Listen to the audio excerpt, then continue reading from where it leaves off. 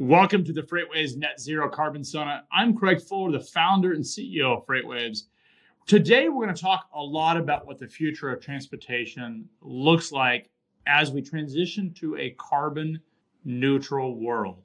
Transportation companies and folks that manage supply chains are actively planning the future of thinking what a post-carbon world looks like. It's an exciting time.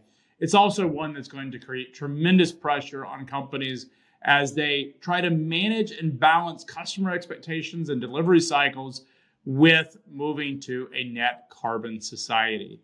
It's an exciting time, and we're really excited to be able to provide this information and content for you here today at FreightWaves.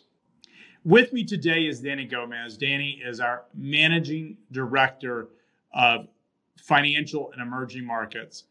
Danny and I have known each other for a couple of years, working together on launching the freight futures market when he was at Nodal, which is a large financial exchange owned by Deutsche Börse's EEX exchange.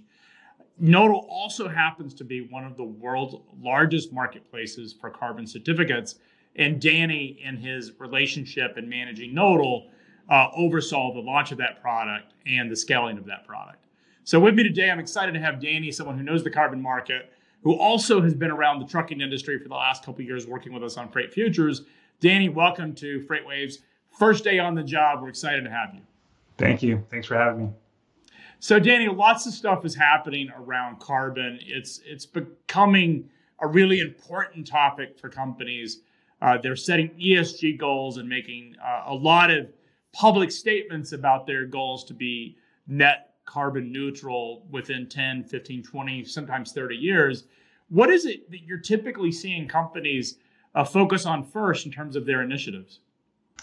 Craig, I think what you're seeing right now is, there's been a lot of work that's been done over the last probably 10 to 20 years in trying to, organize really all the industries around different protocols and standards and methodologies for measuring, setting metrics and goals around what their ESG standards or what their targets will be over time. And I think what we're seeing now is that because of just recent events, whether it's wildfires in California or just more attention around our carbon footprint as individuals and as companies, as countries. We're trying, what we're seeing is that a lot of companies are setting standards and adopting some of these frameworks. And, one of the things I think that's really interesting about FreightWaves is that, with, your DNA of providing, or our DNA of providing transportation and information and data analytics to the transportation industry really, perfectly situates the company to be starting this conversation, or at least to broaden the awareness of what are the emissions from the transportation industry. I mean, if we look at it in the U.S., EPA says that greenhouse gas emissions from the transportation industry is the largest sector. It's 29% in the U.S., 97% of that comes from CO2, and medium and heavy duty trucks are around 23% of that sector. And so it's really important for the transportation industry to understand, what their impact is, domestically and globally, as we start to move, as you said, to a net zero world from a carbon emissions perspective. Those are very popular buzzwords these days. And, I think what we can do as a team here is to start to provide some understanding about what that really means, what for these companies that are utilizing transportation services or providing services, what are their current carbon emissions, and start to really just, I think, take a step into making this understanding, making the metrics a little bit more ubiquitous in the space, so that we can start to, I think, collectively look at how we can solve this. Right, like I said, there's people who have been doing this work for some time, and so when you think about how do you mitigate some of your emissions, there's technologies that you can put in place. There's different fuel types that you can use. You can change some operations. There's the ability to go to the market, like a physical market or an exchange, to purchase carbon credits to offset some of the activity that you're doing, or investing in projects that are trying to offset some of the carbon emissions from industries like transportation. And so, I think globally in our industry, there is just a lot of figuring out that's going on right now, right? And so, I think what we're looking to do here in Sonar with providing carbon intelligence, I think that is really just the first step in starting to get people comfortable and understanding what emissions are for the different types of transportation that they're using. So when we talk about ESG, it stands for environmental, social governance, and it's all about how companies have a bigger responsibility than just making profit. If you sort of look at the last couple of decades, it was all profit centric, and that's ultimately a company's primary goal. But there's a broader set of expectations that companies have in order to be good corporate citizens. Environmental is the first one, and obviously that means carbon. If you're in transportation, it means carbon. But it's interesting because customer demand, whether it's e-commerce or getting products delivered to someone's house faster, or just more robust supply chains in terms of the throughput and the speed at which those products are delivered, it sort of goes counter to that because you have an environmental cost as you ship more often, more frequent, and fewer items based on customer delivery expectations. But you actually end up putting more carbon out to do that. And so there's this push and pull. One of the things that's really interesting is there are ways that companies can actually reduce their footprint and still not sacrifice customer expectations. You touched on one, which is carbon certificate trading. What is this concept of trading certificates? So, like you said, there's the things that you can do. So let's take an example of converting a fleet to EV, right? That's not something you can do overnight. And, in general, net zero, whether it's in the transportation space or in the energy space, and the energy space is a great place to look to as an industry to learn from, because they've done a lot in terms of trying to make their generation more renewable. There's things that you can do that will take time, right? In terms of investments in new technologies or new operations. While you are looking to make that switch, there are things that you can do up front. And some of those things, as I said, are one of them is purchasing carbon credits, right? And so you have right now there's no U.S.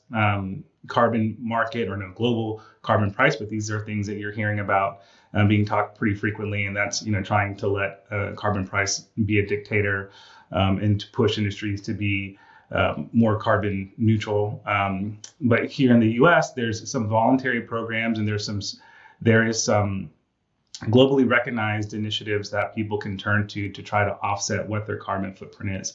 And so take, for example, a passenger who's looking to buy an airline ticket may, for some airline companies, have the ability to purchase some sort of carbon credit along with their ticket that will offset the carbon emissions from them using that, taking that flight. And so you can extend that concept into the industry at large, right? And so if you have a fleet that is emitting a certain amount of carbon emissions and you want to reduce that, you can do that, one, by technology or operation improvements, or you can look to offset that by investing in projects that are looking to offset the greenhouse gas emissions from other industries. And so those may be forestation, going in and planting trees, or it could be the case that there is some of these voluntary markets where some companies are what they call minting credits, and those credits may be available for purchase. And so the activities that they do,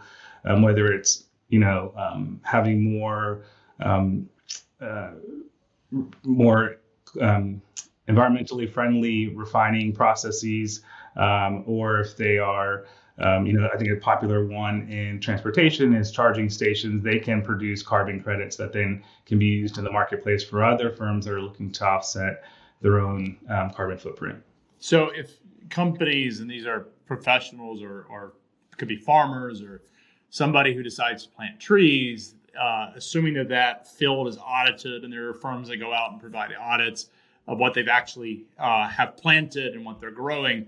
That enables them to make money by selling those certificates or credits to companies that are part carbon emitters or polluters is probably the more negative term. And it's interesting because what it does is it lets the market set the price for carbon and effectively gives the ability of someone who emits emissions the ability to operate their business, but someone on the other side of the transaction is planting trees or looking at other initiatives that mitigate carbon. Is that effectively the best way to think of it, Danny?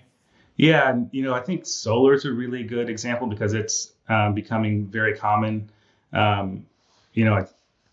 If you look at some of what they call renewable portfolio standards that some of the states or utilities are putting in place, they're basically saying, look, by a certain date, say 2045, I'm going to be 100% renewable.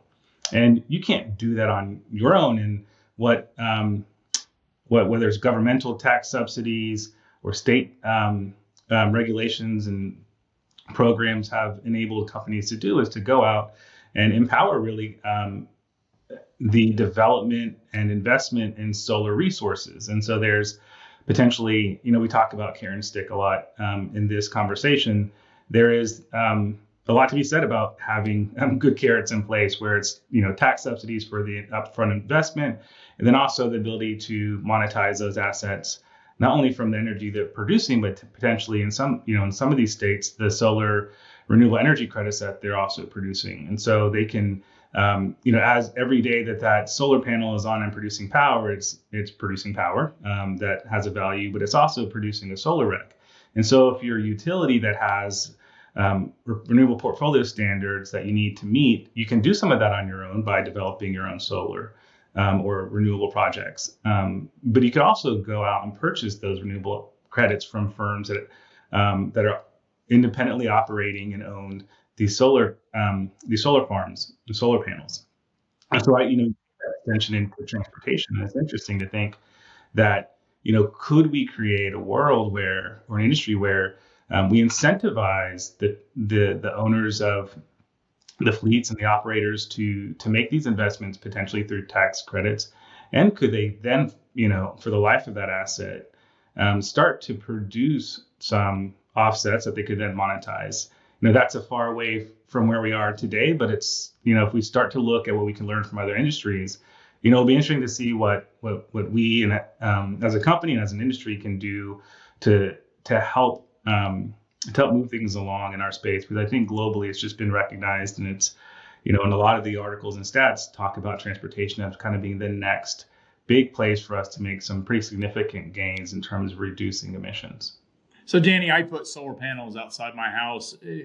That's not something I could generate credits. It has to be a large industrial or commercial product. Is that right? Or can homes actually produce credits?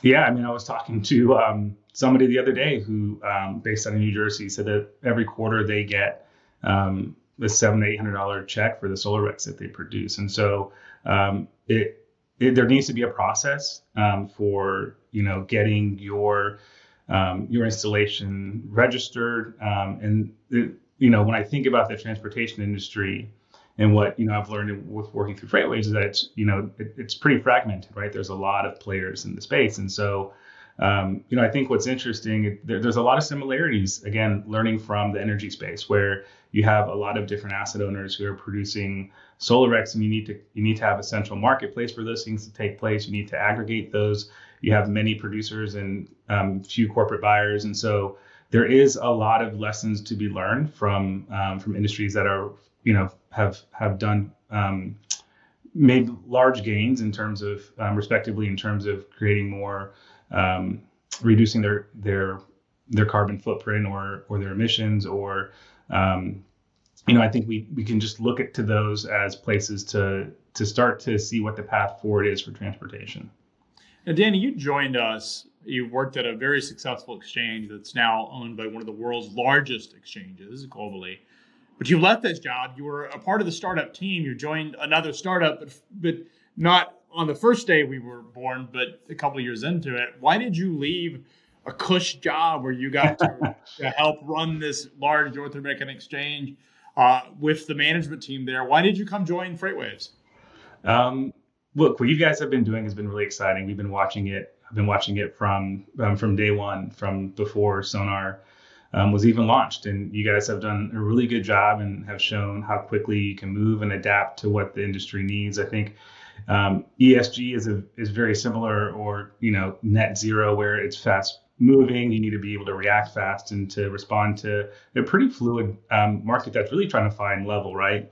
And so that's exciting. And then culturally, personally, ESG initiative just line up with my values as a person. And so the interesting thing about being with FreightWaves is that it's at the exchange level, you have some pretty mature companies that are coming to you to manage their exposure, whether it's to energy or to environmental risks that they're facing in their business. FreightWaves is really well positioned to help those companies, but also to help to bring more people into the boat. And I think that's really exciting, right? When we can start to help form the language around what does net zero mean, and really start to demystify that term in general, I think is pretty exciting.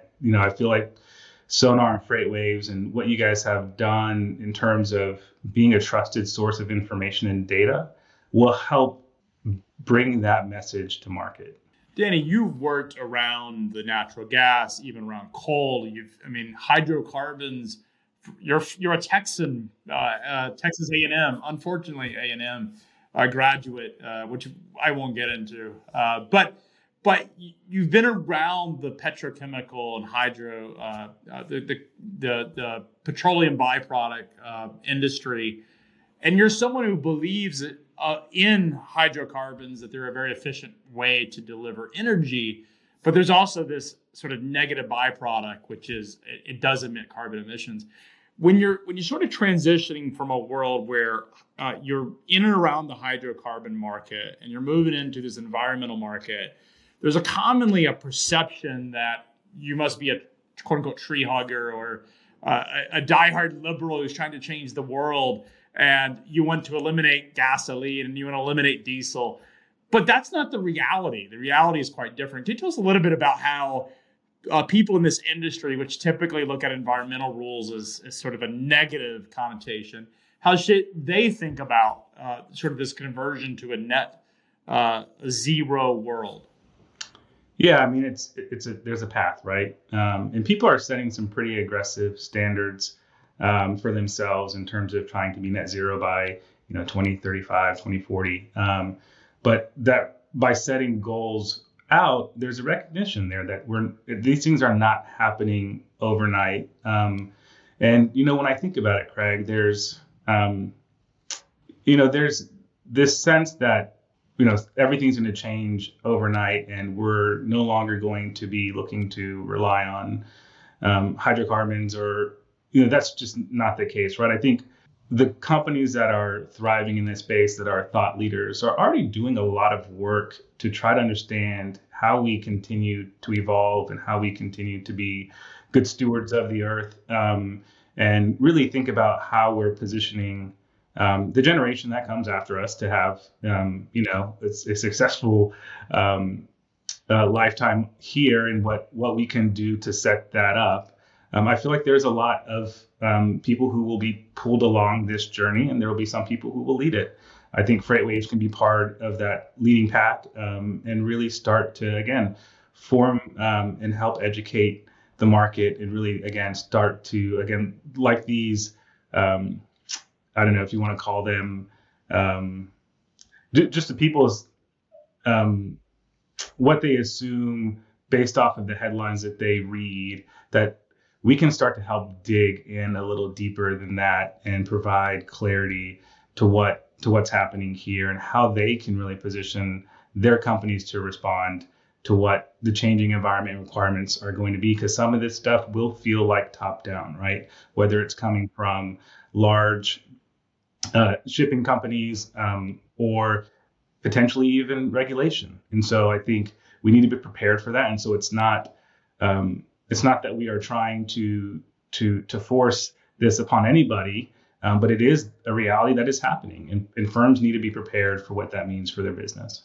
Yeah, whether they like it or not, companies are going to have to deal with it. It may be regulatory pressure, which is always typically the least welcome by industry. They don't want the regulators in there. And then there's the social pressure or market pressure of companies and consumers saying, I'm looking for something that's more carbon efficient.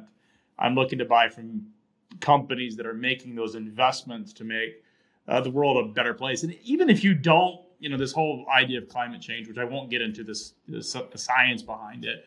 At the end of the day, we all want cleaner air. We all want. I lived in China for a bit. And I can tell you the air was so dirty there that you could hardly breathe, and that's what it looks like when you have a market that just doesn't have any regulation. You just get sort of a free for all, and it almost becomes stifling. But there is an element where the industry can sort of take the lead on this. And I think if the industry does take the lead, it means that less regulatory pressure will come in. I think at times the regulators themselves overcorrect. They sit there and develop a model of the world, what they want to achieve, and they put really strict regulations that may not be the most conducive for business. Whereas if the industry takes the lead, and I think this is where we can play a responsibility of educating and providing transparency, if the industry takes the lead, then it puts less pressure on the government coming in and enforcing that. Yeah, I agree with you. So, Danny, when we think about the new carbon intelligence product, which we're going to show later today, the level of transparency that we're bringing to supply chains around their Scope 3 emissions is a pretty important piece, but it's also somewhat of a black box. Is that oftentimes companies don't know how carbon efficient their supply chains are, or frankly, inefficient they are. Yeah. So. You say black box because, like you said, they personally may not have a good understanding of what their assets are contributing in terms of their carbon footprint.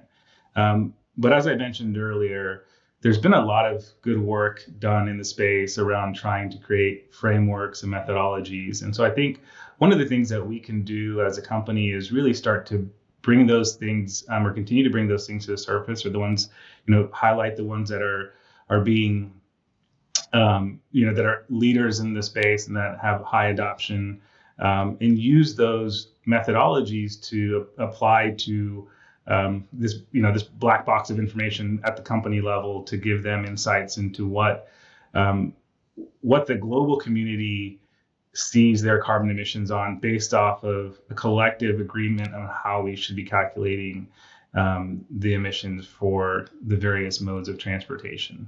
And so, I think in carbon intelligence, having this data there is really step one in understanding.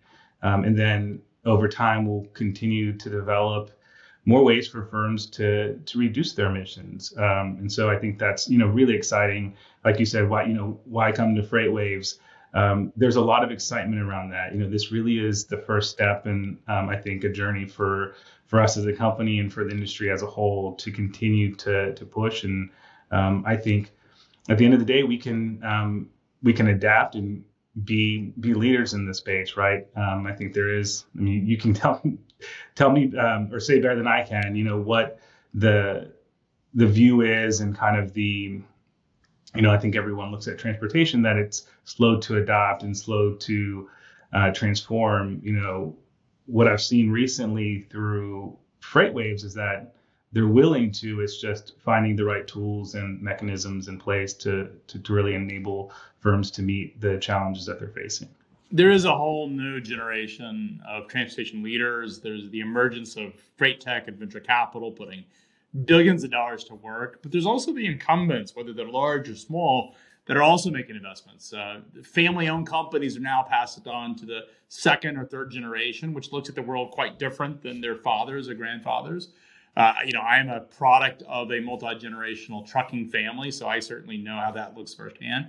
And then you've got, large corporate enterprises that are evolving their technology and testing everything from drone technology for delivery to, as you mentioned, electric vehicles, which are not charged by, are generated, are powered by hydrocarbons. They're powered by batteries or hydrogen fuel. But you also have, different technologies around optimization and how freight can be routed more efficiently in terms of cost and carbon emissions. And often it's interesting because there is a correlation between cost on a per mile basis in terms of more efficiency. So the more efficient something is in terms of being able to route it, it's often more carbon efficient as well. So these things are actually highly correlated. And there's a lot of net benefit to companies, regardless of whether they're making those investments just for carbon. They also get the benefit in terms of profit because of the margin appreciation they get. And so those are things that are really exciting. It is an exciting time in transportation. And I think over the next decade, it's going to be what's happening in mobility. And this is really about not just products moving through supply chains, but people and how they move through society, is going to be one of the most transformative decades of our entire lives or in the entire humanity, as we're no longer confined to physical spaces and we're able to sort of see what the world looks like when you open up the skies and you open up the ground and you have electric vehicles and drones and all this technology coming together. It's going to be a really exciting time. We're certainly happy to be part of the conversation. Yeah, agreed. Well, Danny, thanks for coming in. Folks will certainly hear from you and speak to you in the future as we dive into this whole concept of carbon intelligence, which is really knowing your carbon footprint, being able to benchmark it, analyze it, monitor it, and forecast it. It's all about having information available to you so that you can make the right decisions on how to mitigate your carbon footprint and also make your business more efficient and responsive to customer demands. It's an exciting time. We're going to tease or show and demo our carbon intelligence product, the first generation of it, later today. But throughout the day, if you could stay tuned to the Net Zero Carbon Summit here at FreightWaves, we're going to dive into a lot of the different topics that folks are concerned about and thinking about throughout supply chains and throughout transportation as it relates to moving to a net zero carbon world. And remember, moving to a net zero carbon world doesn't mean that customer demands or delivery cycles or expectations will be sacrificed. Through technology and innovation, we will see a world that enables us to move to a net zero carbon world that will be more economical financially and more environmental friendly without sacrificing customer expectations. And all of that is going to be discussed today at the Net Zero Carbon Summit. Stay tuned.